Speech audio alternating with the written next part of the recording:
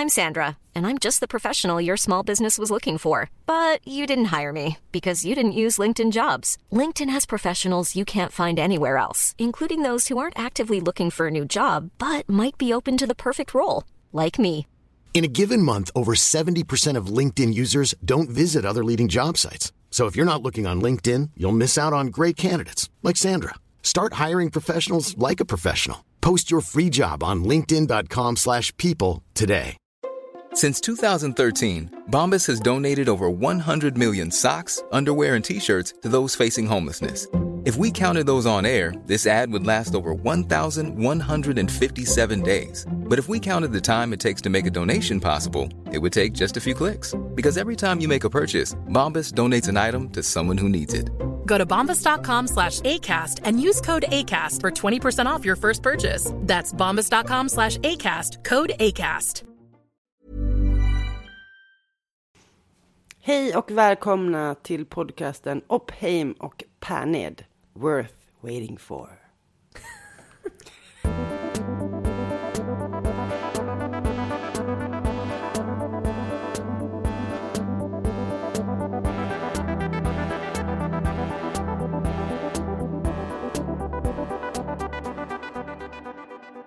Så Aliette, världens bästa podd har nu startat. Ja, man måste ha självförtroende. Precis. If you fake it until you make it, som Ja, man säger. Det finns ett slagord. Det är den här poddens motto, eller? Exakt. Äntligen är det onsdag Ja. och kul att se dig. Ja, detsamma. Tack för lussebullen. Alltså det är så gott med lussebullar. Jag älskar lussebullar. Ja. Men det är så inte bra för min mag. Din magsituation. Min magsituation. My stomach situation. Mm. Och den här var inte värd 28 kronor heller. Nej, Vi slog till på stort och gick till bageri. Ja, den Det här var 7-Eleven-bulle från. Ja, alltså 28 spänn. Det är 30 kronor nästan. Det var väldigt nästan dyra lussebullar. 60 spänn. Jag trodde det skulle vara, du vet, så här mjölk. riktig hemgjord liksom, som man verkligen kände att det var kärlek i. Men det är inte riktigt faktiskt. Nej, man känner sig det enda sättet att få en sån, det är att göra den själv. Hemmagjord. Men vi ska ha lussebulle bak. Ja, Snart. jag ser fram emot det. Ja, med Stella. Är det Stellas första lussebulle bak? Det är hennes första ja. Ja. Hon var ju inte vid medvet, hon var ju medvetslös Förra julen. Hon var med som ett Ja, det ska bli jätteroligt. Då måste vi lägga ner lite kärlek i de där bullarna. Vi kan göra bullar med så bovete som inte är så mycket vetemjöl. Det tycker jag vi ska testa. Nej, det tycker inte jag. Ska det vara lussebullar så får det ju vara. Okay. Kan inte göra bovete-lussebullar? Jo, men jag har hört att det ska vara väldigt gott. Aha. Stevia och bovete. Ja, men man har ju saffran i. Ja. Ja, det är klart man har saffran i. Ja, annars blir det bara, vänta här. Bovetekringla. Saffran är ju inget som man får ont i magen av. Ont i magen? Ja, men vetemjöl. Jaha, du menar jag trodde du menade att det var tjock. Nej, jag tänker på LCHF. Och att man ska typ vara tjock. Det är faktiskt lite tjock. Jag trodde det var det du menade med magsituation. Jo, det var det jag satt precis och kände nämligen på min magsituation. Den är inte heller helt lugn. Nej, men jag menar faktiskt att jag inte... Jag kan säga att jag är inte riktigt i form. Men it's all right. Ja. It's okay. Speciellt under den här årstiden. It's all right. När man får ha kläder på sig. It's okay. It's all right. Vilken rolig dans det gör, eller? Ja, det blev dans. Det blev dans. Ja, du, vad heter det? Du var ju och kollade på mig. Ja, tack så mycket för föreställningen som jag kollade på i lördags. Vi hade ju även julfest. Vi hade julfest. Ja, det blev vi på lördagen istället för på fredagen. Det var... Ja, just det. Vi sa ju vi skulle ha det på... Ja, vi ändrade idag. Ja, vi ändrade julfest. Vi är så flexibla. Nej, men då var ju du och kollade på mig. Och sådär. Och det var ju väldigt roligt. Men det slog mig då, alltså precis innan. Nu har jag spelat så många föreställningar och... då har det här liksom premiärnerverna är borta och liksom det mesta går på rutin och man kan allting och allting sitter. Och så blir det alltid lite roligt när någon kommer och kollar. Så här, min mamma har kommit och kollat massa gånger och så här. Och jag har haft vänner och liksom så här. Men så skulle du komma och kolla. Och då blev jag plötsligt liksom så fruktansvärt nervös. Är det sant? Ja, det var helt sinnessjukt. Så att jag fick någon så här släng av enorm prestationsångest inför att du skulle komma. Även fast jag vet att så här, du älskar mig även om jag är asdålig. Så egentligen behöver jag inte vara så nojig inför just liksom dig eller mina nära vänner.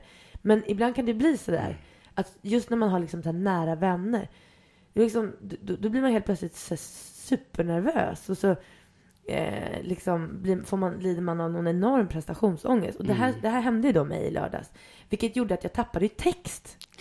Minns du det? Jag minns det. Det var helt sinnessjukt. Jag stod ju där på scenen. Du sa om den 2 gånger i repliken. Men alltså... Du bara, nej, så sa du inte. Jo, jag gjorde ju så. Jag sa, i alla fall. Och så försökte jag hitta, och det var liksom helt black för mig, förstår du?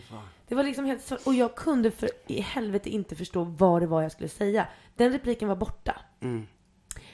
Och det har liksom inte hänt. Den kom ju tillbaka. Ja, fast den skulle inte vara riktigt så. Den blev fel. Jo, men det märkte inte vi som publik. Nej, jag vet. Men sen så går jag under scenen och gömmer mig, du vet. Och där sitter ju mina kompisar. Och de bara, vad hände? Ja, alltså och en kille, han har ett krig mot mig just nu. Så att han försöker få mig att spricka hela tiden. Liksom börja garva och så. Och det lyckades han med faktiskt dagen innan på fredagen. Det var tur att du inte var där då. Men då sprack jag i första scenen och börjar asgarva och kan inte sjunga. För att jag står och så här, jag håller på att dö av garv. Och sen fortsatte det liksom i de här pjäsen. Så att han var ju så förbannat nöjd när jag kom under scenen. Så tittade han på mig och bara... och bara var så jävla äckligt nöjd. Och sen så är det en annan scen där jag står, du vet, när jag står så här uppe på scenen och försöker gira båten. Då hade den där jäveln gömt sig så att han inte syntes för publiken. Och står och så grimaserar och bara, kom igen nu finnjävel, kom igen nu finnjävel. Han bara, kommer du ihåg den repliken? Så jag har liksom honom där, bara sitta och gapa och skrika, du vet. Och då sprack jag igen liksom. Taskmört, du måste hitta på någonting till sista föreställningen så det verkligen kan... Det är det jag ska göra. Mitt mål är ju liksom, för att det är så himla lätt att få mig att spricka, så att han leder i det här kriget som vi har. Det finns ju en del skådespelare som är helt emot och blir vansinniga om folk håller på och försöker få någon att spricka, för de tycker det är respektlöst mot publiken. Ja, men det tycker jag också på ett sätt. Jag kan bli på ett sätt. Men samtidigt är det just det, när man inte får skratta. Ja, men det är det som är så jävla kul. Det är så roligt. Ja. Jag var med om i en föreställning när jag spelade Titania, Midsommarnas dröm. Och Oberon då, när hon blir så här, han förhäxar henne. Hon ska bli kär i första hon ser. Och då hade det illustrerats med lite glitter som ströddes så där medan Titania låg och sov. Och på sista föreställningen då skulle han se lite glitter. Men då hade han tagit med sig en stor jävla spann med glitter. Så att jag ligger där och sover och känner, det kommer lite glitter och glitter och glitter och glitter. Och jag bara känner så här, jag känner hela mitt ansikte blir täckt av det här glittret. Och då till slut skratt. Försökte jag liksom, min läpp skakar något oerhört för att jag försöker hålla igen. Det är helt hemskt när det händer. Och man försöker för allt i världen. Jag sprack en gång för några veckor sedan också. Och det var när jag ser en annan praktikant som är så här, han är ganska ung så att han är fortfarande, du vet, så här, en valp. Att han inte har koll på vissa, alltså han är så här, förstår du? Alltså han är skitgullig. Men han hade då i hela andra akten satt på sig en tröja bak och fram. Vilket gjorde att han hade en V-ringning bak i ryggen. Som var ganska djup. Alltså, och det var så jävla fult. Och han har inte sett det här. Men jag ser det här. Och jag kan inte låta bli. Och sen är det så här en kör liksom grej. Att vi står och så sjunger i kör. Och då har jag han i periferin. Och ser bara den här liksom lilla så här pojkryggen. Med en så här V-ringad tröja. Det var också just det. Och då kunde jag inte hålla mig heller. Nej, men man som publik så ska man faktiskt gå och titta på sista föreställningarna. För det kan man se lite så här pranks. Ja, det är nog väldigt roligt. Jag måste bara säga att jag tyckte det var en väldigt bra föreställning. Och det är en bra, för jag känner så här direkt, gud vad jag är sugen på att titta på mer teater. Så kände jag. Men det där är lite det är politisk satir, alltså det funkar så bra med det här musikaliska inslaget. Tycker du det? Jag gillar det. Det förde fram historien på ett väldigt lättsamt sätt. För det kan ju vara riktigt så tunga ämnen att ta upp, för det är ju verkligen det egentligen. Ja.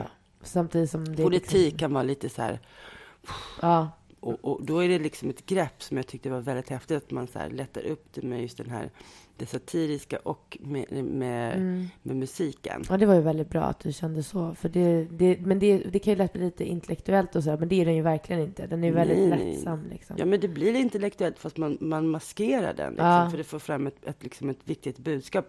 Men man maskerar det med en clownnäsa. Ja, precis. Det blir mycket lättare att ta till sig. För den stora massan. Ja, jo men det är bra. Music for the masses. Music for the masses. Nej, men den är faktiskt bra. Nu är det sista helgen. Det ska bli väldigt kul. Men jag måste komma på lite pranks för att jag ska ta han där alltså på sista. Han ska inte få gå ostraffad från det här.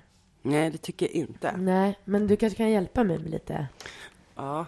Eller du som lyssnar kanske kan hjälpa mig med lite tips på ett prank. Lyssnare, skriv in Opium och Pärned. Skriv in till Opium och Pärned @hotmail.com om ni har några roliga pranks till mig som jag kan dra på sista föreställningen. Pranks överhuvudtaget är väldigt roligt. Det är skitkul. Det är väldigt underskattat. Jag älskar pranks. Man gör alldeles för lite pranks. Ja, det är faktiskt Jag sant. gjorde faktiskt ett pranks som inte alls, som bara föll helt platt. Nej. Ska jag berätta om det? Alltså helt platt. Det blev liksom, du vet när man blir helt röd i hela ansiktet. För att det var så pinsamt.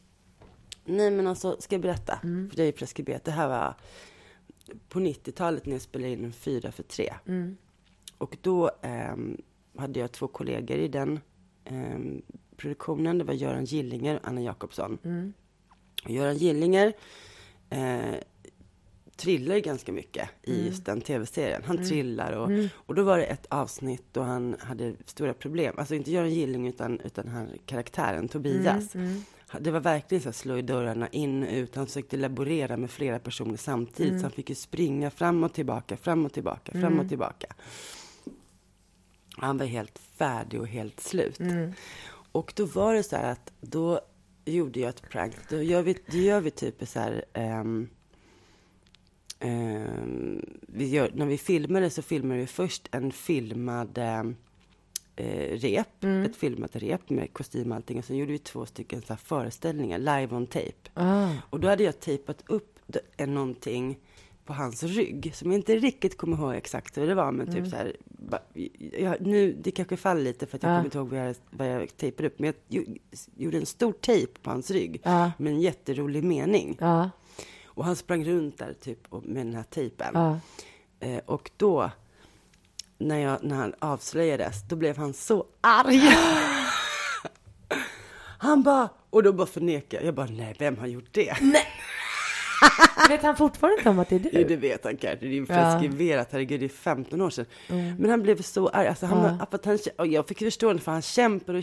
Det var ett tungt lass att dra det där avsnittet. Just det. Och då hade jag liksom, tyckte jag att du hade väl lite mindre att göra. Då tyckte jag att jag kunde ha tid att komma på lite pranks.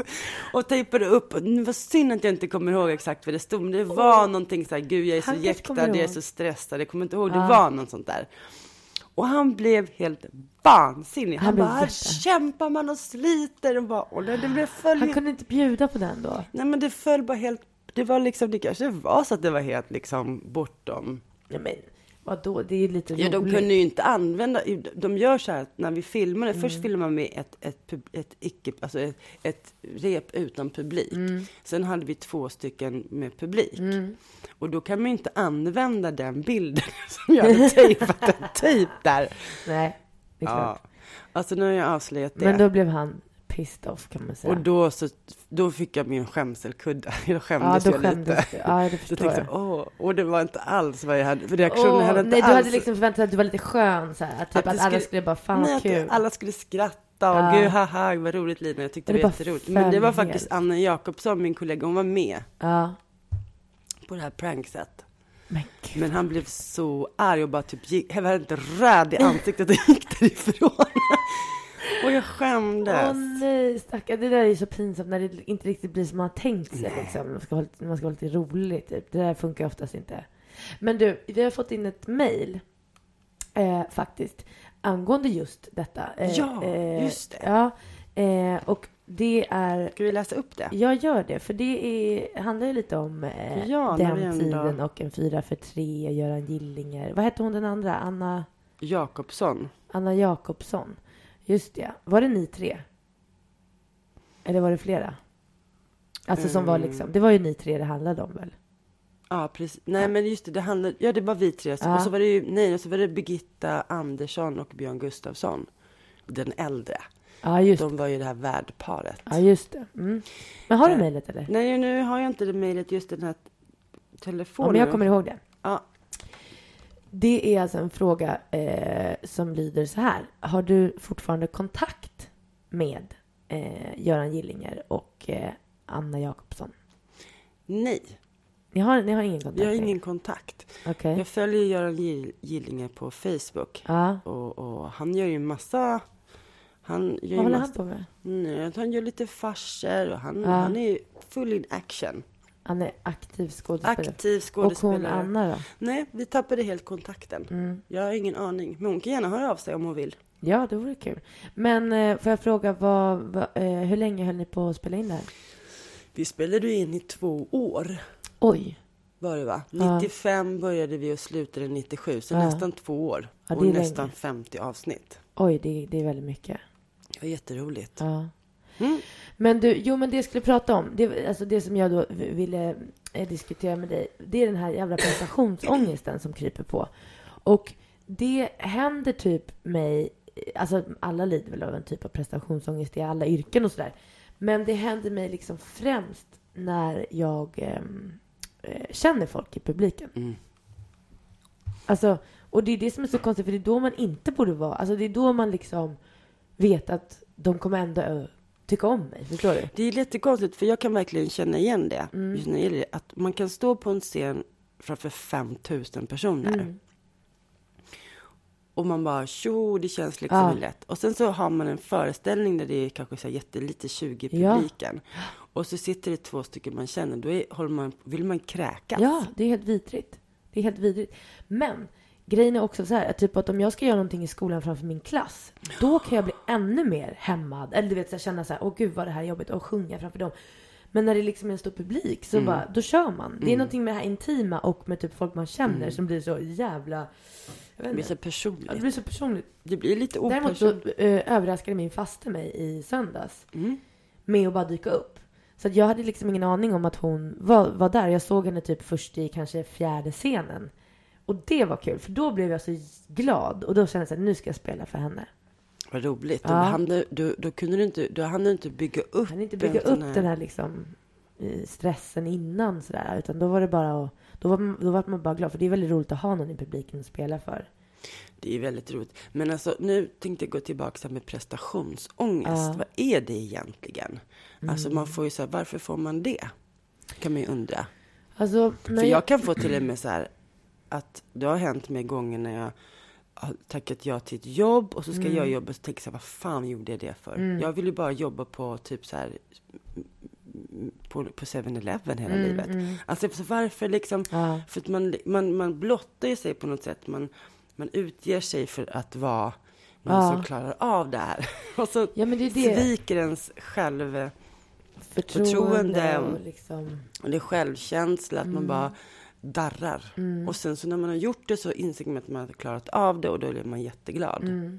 Alltså jag kan säga, alltså när jag sökte till scenskolan så led man ju av en enorm prestationsångest. Och då tror jag att det handlade om liksom rädslan för det här att misslyckas. Det vi pratade om lite förut. Att så här, man står och blottar liksom en dröm, man står och blottar sig vad det är man vill, man står och blottar liksom så här har jag övat in en text som jag ska framföra. Att man förminskar sig själv så jävla mycket innan liksom. Men det hör ju ihop med, tror jag, att alltså annat, om man inte, man hade ju bara kunnat skita i att göra det, förstår du? Men man är i behov av den här bekräftelsen, har jag insett. Alltså, och det är ganska osmickrande. Alltså att man är i behov av det. För jag är så i behov av bekräftelse, känner jag. Alltså i mitt... Alltså jag har inte varit i, liksom, i privat så, men på scen, förstår du? Att man känner att man så här, jo men det här är bra liksom. Jag skulle tycka att det var sjukt jobbigt om jag gick upp och kände så här, fan det här lirar inte liksom. Det här är Det funkar inte. Alltså, så att den här bekräftelsen av liksom, kanske recensioner eller av ens mamma eller av dig eller så, den betyder så mycket att man genomlider den här jävla prestationsångesten innan bara för att få den. Och det är ganska äckligt egentligen. Ja, men alla behöver ju bekräftelse. Det är klart att man behöver. Det är grundläggande liksom. Det måste man ju ha. Nu är det paus, va? Jaha. Du såg så paff ut. Nej, men jag tänkte nu kände jag att nu kommer pausen. Ja, men det låter bra. Nu pockar reklamen. Ja, det är den. Jag känner också den vill det är komma något som in. pockar mig i huvudet här. Hjälp, nu kommer vi är strax tillbaka. Tjo!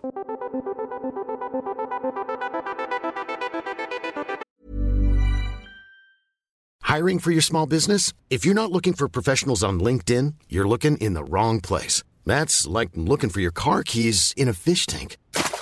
LinkedIn helps you hire professionals you can't find anywhere else, even those who aren't actively searching for a new job but might be open to the perfect role. In a given month, over 70% of LinkedIn users don't even visit other leading job sites. So start looking in the right place. With LinkedIn, you can hire professionals like a professional. Post your free job on linkedin.com/people today. Wow. Nice. Yeah. What you're hearing are the sounds of people everywhere putting on Bombas socks, underwear, and T-shirts made from absurdly soft materials that feel like plush clouds. Yeah, that plush. And the best part? For every item you purchase, Bombas donates another to someone facing homelessness. Bombas. Big comfort for everyone. Go to bombas.com/ACAST and use code ACAST for 20% off your first purchase. That's bombas.com/ACAST. Code ACAST. Hey, it's Ryan Reynolds, and I'm here with Keith, co-star of my upcoming film, If, only in theaters May 17th. Do you want to tell people the big news? All right, I'll do it. Sign up now and you'll get unlimited for $15 a month and 6 months of Paramount Plus Essential Plan on us. MintMobile.com/switch. Upfront payment of $45 equivalent to $15 per month. Unlimited over 40 gigabytes per month. Face lower speeds. Videos at 480p. Active Mint customers by 531.24 get 6 months of Paramount Plus Essential Plan. Auto renews after 6 months. Offer ends May 31st, 2024. Separate Paramount Plus registration required. Terms and conditions apply if rated PG.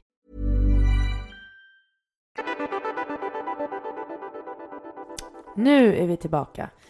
Jo, var var vi någonstans? Jo, vi pratade om prestationsångest. Just det. Och det jag tänker på när det gäller... Vad garvar du åt mig nu för? Det var så roligt. Bara, det var dumt. Typ också som att jag inte visste vad vi pratade om innan. För så här 5 sekunder sedan. Ja. Jo, i alla fall. Det skulle jag säga. Nej, det jag skulle säga var att jag tror att man ska tänka så här. Prestationsångest. Man kan bara ta bort ordet ångest.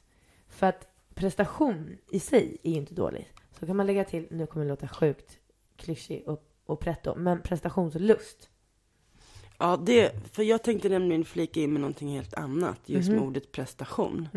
För ordet prestation, det tycker jag man får ångest av. Jo, men det är ju bara för att det är förknippat med prestationsångest. För till exempel, liksom. Det finns ju, jag kan säga att jag är också lite lagd till att jag måste prestera. Att man har väldigt så här för höga krav på sig själv, förstår du? I vissa sammanhang. Det kan ju vara i vissa människor har ju det i allt de gör. Alltså pressa sig så hårt och liksom, fast att de presterar väldigt bra, har en så orealistisk syn på prestation. Man måste ha startat så här 17 bolag, alltså måste göra allting perfekt, städa. Det kan också vara negativt. Det kan införa väldigt mycket stress. Ja, jo, det är klart att det är så. Men... För att egentligen är det så här, och nu kommer jag låta lite keff, men man duger ju som man är. Jo. Men jag kan verkligen känna igen där att man måste... Jag har känt så här, jag får en oerhörd ångest om inte jag har någonting att visa upp varje år. Om jag bara typ har... Jag har inte gjort någonting. Nej. Alltså någonting jag kan ta på, alltså, och visa upp. Det här har jag gjort, jag har varit med om den här tv-serien, jag har gjort den här. Förstår du? Och det är ganska dåligt. Alltså, om jag tänker efter så är det så här, det är typ att man sätter sitt värde i vad man presterar. Ja, vad man har åstadkommit. Men grejen är att det är roligt. Jag tänker att så här, nej, men prestera är någonting som är bra. Jag behöver prestera. Det är liksom så här, vet du varför? För min mamma har alltid sagt så här, gud, nu kommer folk hata henne, men så här, försöka duger inte. Det är resultatet som räknas. Det är så här, helt tvärt emot. Duger som du är. Nej. Alltså, det är resultatet som räknas. Och det här har jag liksom alltid tänkt. Det är ju så i vårt samhälle på ett sätt. Det är ju så. Alltså tyvärr så är det ju så. Men jag känner ändå så här, Sen är jag liksom kanske inte så här, alltså jag skulle se mig själv som ganska liksom slapp, kanske lite lat i, alltså jag skulle aldrig kunna bli en idrottsmänniska och prestera på liksom så, eller liksom prestera i högskoleprov, utbilda mig så här. Men jag är ganska noga med att jag, när jag går upp liksom, om jag ska göra någonting på scen eller om jag ska filma någonting, så är det sjukt viktigt för mig att jag presterar och levererar och gör det jävligt bra. Jo, men det handlar ju bara om att det faller under ditt intresseparaply. Hade det varit... för det är ju ett karaktärsdrag och det är ju ett jättebra, för att då måste jag ha respekt och arbetsdisciplin och respekt. Att man vill liksom leverera och göra någonting. Men jag menar, alltså, du kan se den här prestationen på olika sätt. Dels att man vill fullfölja sin arbetsuppgift och göra det man har så att säga, åtagit sig. Det tycker jag är en sak. Men sen finns den här prestationen som gör att det alltså, orealistiska mål. Att man klämmer in för mycket saker på en och samma dag. Att man liksom ser, till exempel, har svårt att se övningar. Som och då blir man inte så lycklig kanske. Nej, men det är ju inget ovanligt heller. När man tror att lycka är hur mycket du presterar. Hur fint hem du har. Alltså det är också en prestation. Alltså man ser en prestation alltid. Jag har faktiskt haft en liten sån släng av att jag... Det har liksom, jag också då. Till exempel man lägger i så mycket. Också en prestation att man har lyckat förhållande. Att man kämpar. Alltså, jag menar sådär. Prestation är inte bara i arbete. Nej, eller liksom att man visar så här... en matteresultat i någon mattebok. Det är ju på alla möjliga olika plan. Och därför kan också det vara liksom en liten... Det är ju en sån här västerländsk, måste det ju vara. Vi är ju inte så nöjda med att bara vara. Nej, det alltså, är det är inte i vår... Det finns inte det är i vår kultur. Liksom. Ja, vi är väldigt... Alltså, det börjar ju med betyg. Det börjar med att man väljer... Alltså, bara så här glida runt liksom med liksom en smoothie. En smoothie. En smoothie. Jag tänkte säga någonting annat, men jag nöjer mig att säga smoothie på stranden. Så du tänkte säga en cigg, eller hur? Du tänkte säga en cigg. Typ. Och typ en cigg. På stranden och bara så här chilla och bara känna. Så det ligger inte i våra liksom presterande västerländska gener. Nej, det stämmer. Och för om det är någon som är sådan, då ser vi ju ner på liksom dessa människor. Någon som bara så här, tar dagen för den är, lever i nuet. Men sen så läser vi ju å andra sidan, vi presterar. Vi presterar. Och sen så går vi hem så läser vi typ så här mindfulness-böcker. Alltså shit vad vi är fucked up. Jag vet. Det är det här jag menar. Fast jag måste erkänna att du har haft rätt i ganska mycket. Jag har ju kommit på att dels har jag ju glömt bort att jag ska ringa ett samtal idag som jag fortfarande inte kommer ihåg vad det är jag ska ringa. För att jag inte har skrivit en lista som du har lärt mig. Check. Ja, och sen så har jag köpt typ en självhjälpsbok. Fast inte självhjälpsbok, men mer så här andlig vägledning. Jag säger det. Jag vet, jag har umgås för mycket med dig. Ja, det är det. Jag har inspirerat dig. Vad heter det? Implanterat? Vad säger man? Du har så här... opererat in. Jag har inspirerat dig. Så jag vill välja gärna ordet inspirerat. Jag märker att du vill välja det. Jag skulle vilja välja ordet indoktrinerat. Manipulerat. Ja, du har manipulerat mig. Det är det jag märker. Det har umgås för mycket med dig. Jag måste börja omvärdera vad det är jag tycker och står i det här med självhjälpsböcker. Du måste hitta dig själv. Du har helt tappat bort dig själv i umgänget med mig. Ja, jo det har jag faktiskt gjort. Jag har blivit liksom en helt annan person. Nej, men jag har faktiskt köpt en sån bok. Ska jag säga vad den heter? Ja, det tycker jag. Väck din mediala sida. Jag ska nu berätta för dig om en glad liten ung Lina. Vad nervös mitten på 80-talet. Som sprang runt på de olika folkparkerna och avnjöt musiken. Och när jag tänker tillbaka på den tiden när jag sprang runt och begärde autografer i ansiktet av olika typ transdance och style, då får jag värsta skämselkudden. Jag skäms. Vem var det? Transdance, vad är det? Jag älskar transdance och style. Vilka var det med? Lili och Susie. Ja, men det kan man förstå. De tyckte jag också var bra. Ja.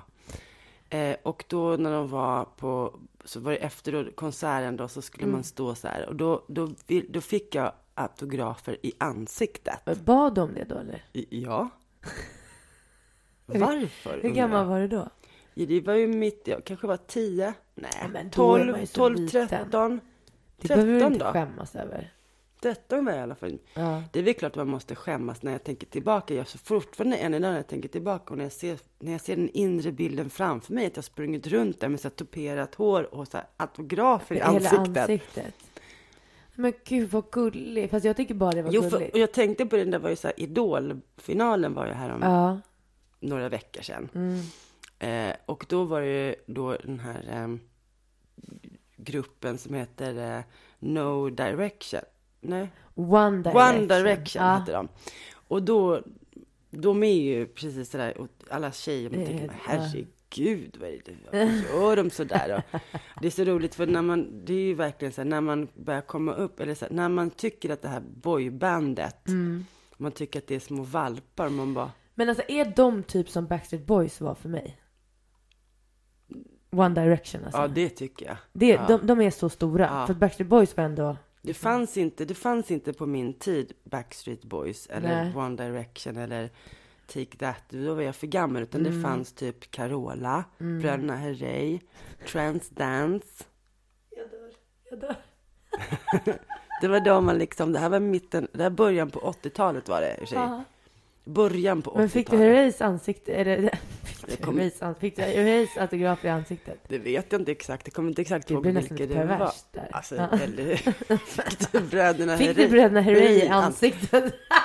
Nej. Ja, jag vet inte.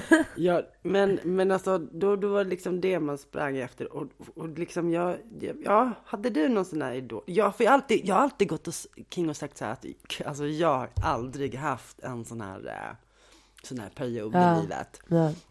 För att senare, och det var också då, så gillade jag egentligen Depeche Mode, och det är lite mer coolare liksom. Ja, men jag har alltid gillat dem. Och jag var helt liksom nästan lite fanatisk. Fast jag stod ju inte grät och så. Men alltså jag gillar dem. Och de har ju texter och cool musik och så. Men nu när jag tänker efter, ska jag vara ärlig, så sprang jag ju också och kollade på Trans Dance. Och bad om autografer. Och bad om autografer på magen och i ansiktet. Varför gjorde jag det här? Men gud, jag dör. Och då ville jag ta fram skämselkudden. Ja, jag fattar det. Men du var ganska ung. Alltså det är värre, jag har ännu värre. Jag vet att du försöker förklara och sådär. Men alltså någonstans, det är ju... Ja, det är lite pinigt. Det är det faktiskt. Ja, det är pinigt att stå för det. Jag tyckte ju liksom att Kurt Cobain var... Alltså det var ju min stora kärlek. Ja, men det var ju en cool kille. Det var en cool kille. Så det var liksom Nirvana. Och jag lyssnade väldigt mycket på Nirvana och så här. Och jag trodde helt seriöst att jag liksom... När han dog så... Då var jag bara 9, men... Ja, då skulle jag liksom också dö och jag skulle träffa honom i himlen. Alltså jag var helt fanatisk liksom. Men det kan jag bara tycka så här, cool kid typ. Jag skäms inte så mycket över den grejen. Vad jag däremot skäms över, som det här är helt sinnessjukt, och det här är någonting som jag behöver liksom, alltså det absolut pinsammaste fanatiska jag har gjort, det är ju liksom på senare dagar. Jaså? Ja. Alltså jag och det finns liksom ingenting jag kan... Ja, nej, men alltså, det finns ingenting som jag kan gömma mig bakom här. För att om man är smart kan man räkna ut hur gammal jag var när första Twilight-filmen kom. Alltså förstår du? Det är liksom, vi snackar typ så här, 24. Alltså. Men jag blev liksom helt fanatiskt förälskad i Edward. Och var så här... Nej, vem är Edward? Det är vampyren i Twilight. Alltså inte han som Robert Pattinson. Ja. Alltså jag har ingen koll på den här Twilight. Nej, för det bör man inte ha om man är över 20. Alltså så här, det liksom är... Det ska inte vara så, förstår du? Så det här är jättegenant. Alltså det här är verkligen skämskudde. Men jag blev så fanatisk att jag såg den filmen varje dag. Nej. Jo. Jag drömde mig bort. Jag låtsades att jag liksom var en vampyr.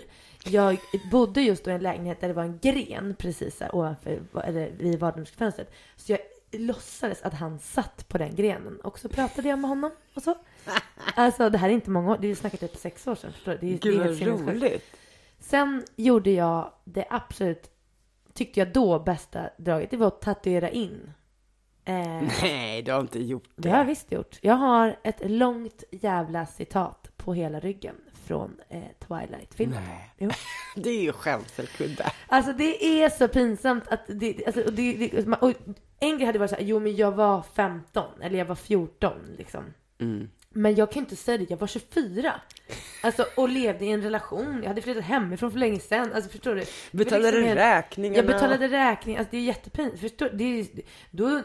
Men jag tror att jag också lever. Jag har en så oerhört god inlevelseförmåga och fantasi. Så att det är något positivt. Det är väldigt positivt. Men jag levde mig in i detta något så oerhört mycket att jag liksom började betvivla om jag var människa. Alltså, jag trodde liksom att jag... Ja, men alltså, ja. Men det slog an en nerv inom dig, det där Twilight. Det var någonting. Det kanske var så att du inte hade, i och med att du hade Kurt Cobain som idol när du var liten, och han är inte så här, han är inte den idolen man ska ha i den åldern. Nej, precis. Man ska ju ha lite så här, någon sån här gosig, alltså jag säger inte att Style var min nörd, jag säger bara att liksom, det ska vara lite så här tillrättalagt och lite fint som de här boybanden. Ja, och så. Precis. Det ska vara drogfritt liksom. Det ska vara drogfritt. I alla fall är officiellt. Ja, precis. Alltså det ska vara fasaden ska vara drogfri. Det ska vara en fasad och det ska vara drogfri fasad och det ska vara fasad.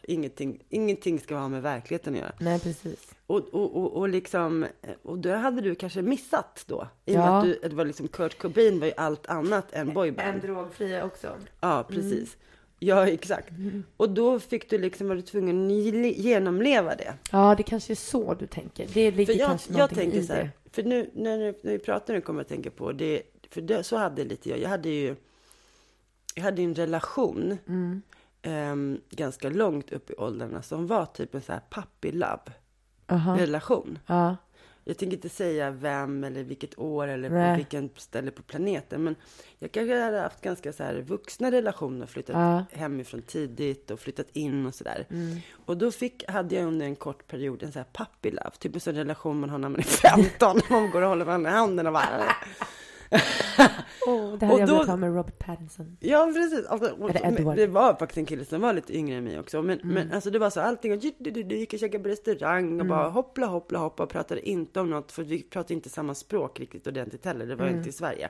Vi bara hippla happ liksom. Och då tänkte jag efteråt, vad var det liksom?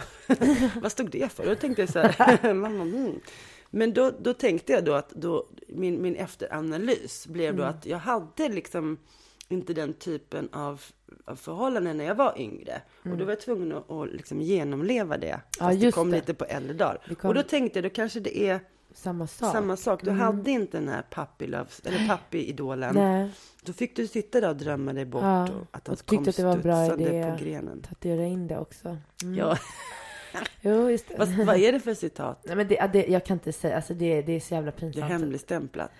Nej, men alltså det är så jävla lökigt. Och då, alltså, jag vet, Nej, och det liksom finns ingen sanning i det. Alltså det är liksom helt sjukt citat. Alltså, Carpe diem. Ja, men alltså jag hade hellre haft Carpe diem liksom, på riktigt. Alltså, men det här är liksom ett citat som är så helt... Ja, men kläm fram med nu. Ja, men, jag har hemligheter för varandra. Nej, men jag har ju hemligheter för resten av liksom svenska folket. Nej, men det är bara jag och en lyssnare. Ja. Okej, men det... Och vi berättar inte det för någon. Nej, just det. Ja, men det står i alla fall... Ja.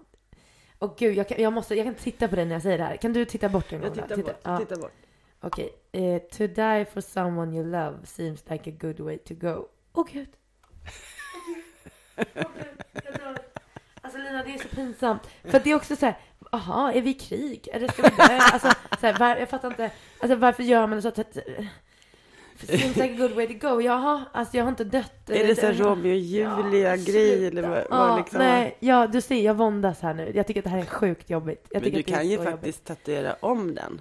Men den är över hela jävla ryggen. Men det finns ju så här laser nu. Nej, men skitsamma, jag ser den ändå aldrig. Nej, det är sant. Nej. Det är bara andra som måste lida. Det är andra som måste lida. Men så kul när jag träffade min kille, han bara, vad är det här? Någonting. Du bara, så det var någonting jag gjorde när jag var 9. Ja, precis. Nej, men alltså gud, det var jättelänge sedan. Han tyckte att det var mega Eller sa du inte så här, du bara, va? Vadå? Den där har inte jag sett. Jag har en tatuering på ryggen. Du skojar med mig. Jag säger det, man ska bara neka. Ja. Neka ända in i döden. Ja, men nu har jag ju outat det här, så att nu är det inte så mycket. Ja. Men den är ju... Det är som det är helt enkelt. Jag har den där och den får väl vara där. Jag önskar att jag kunde säga att jag var ung, men det var jag inte. Men alltså jag har sett värre tatueringar. Hobby och Kalle till exempel. Ja. Jo, jag har felstavade grejer också, men det tycker jag bara är charmigt. Så. Ja, men det är liksom, fast det är ett helt annat ämne. Nu är det faktiskt så här att vi kanske måste avsluta.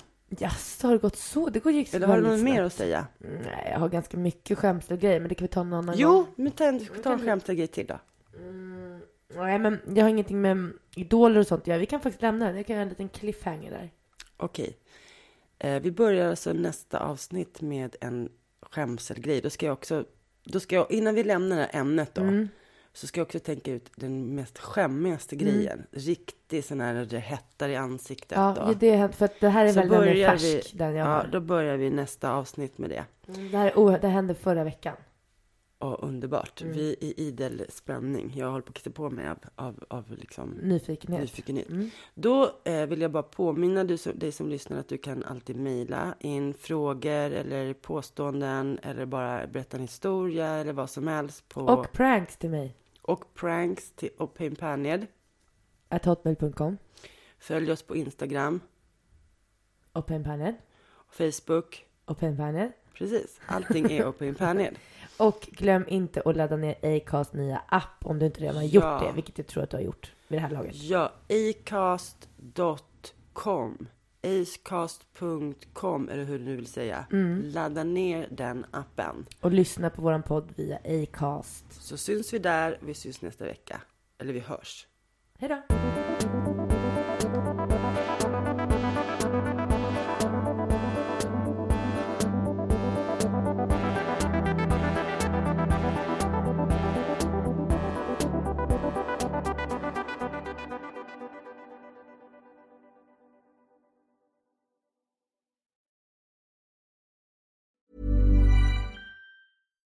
Hi, I'm Daniel, founder of Pretty Litter. Cats and cat owners deserve better than any old-fashioned litter. That's why I teamed up with scientists and veterinarians to create Pretty Litter. Its innovative crystal formula has superior odor control and weighs up to 80% less than clay litter. Pretty Litter even monitors health by changing colors to help detect early signs of potential illness. It's the world's smartest kitty litter.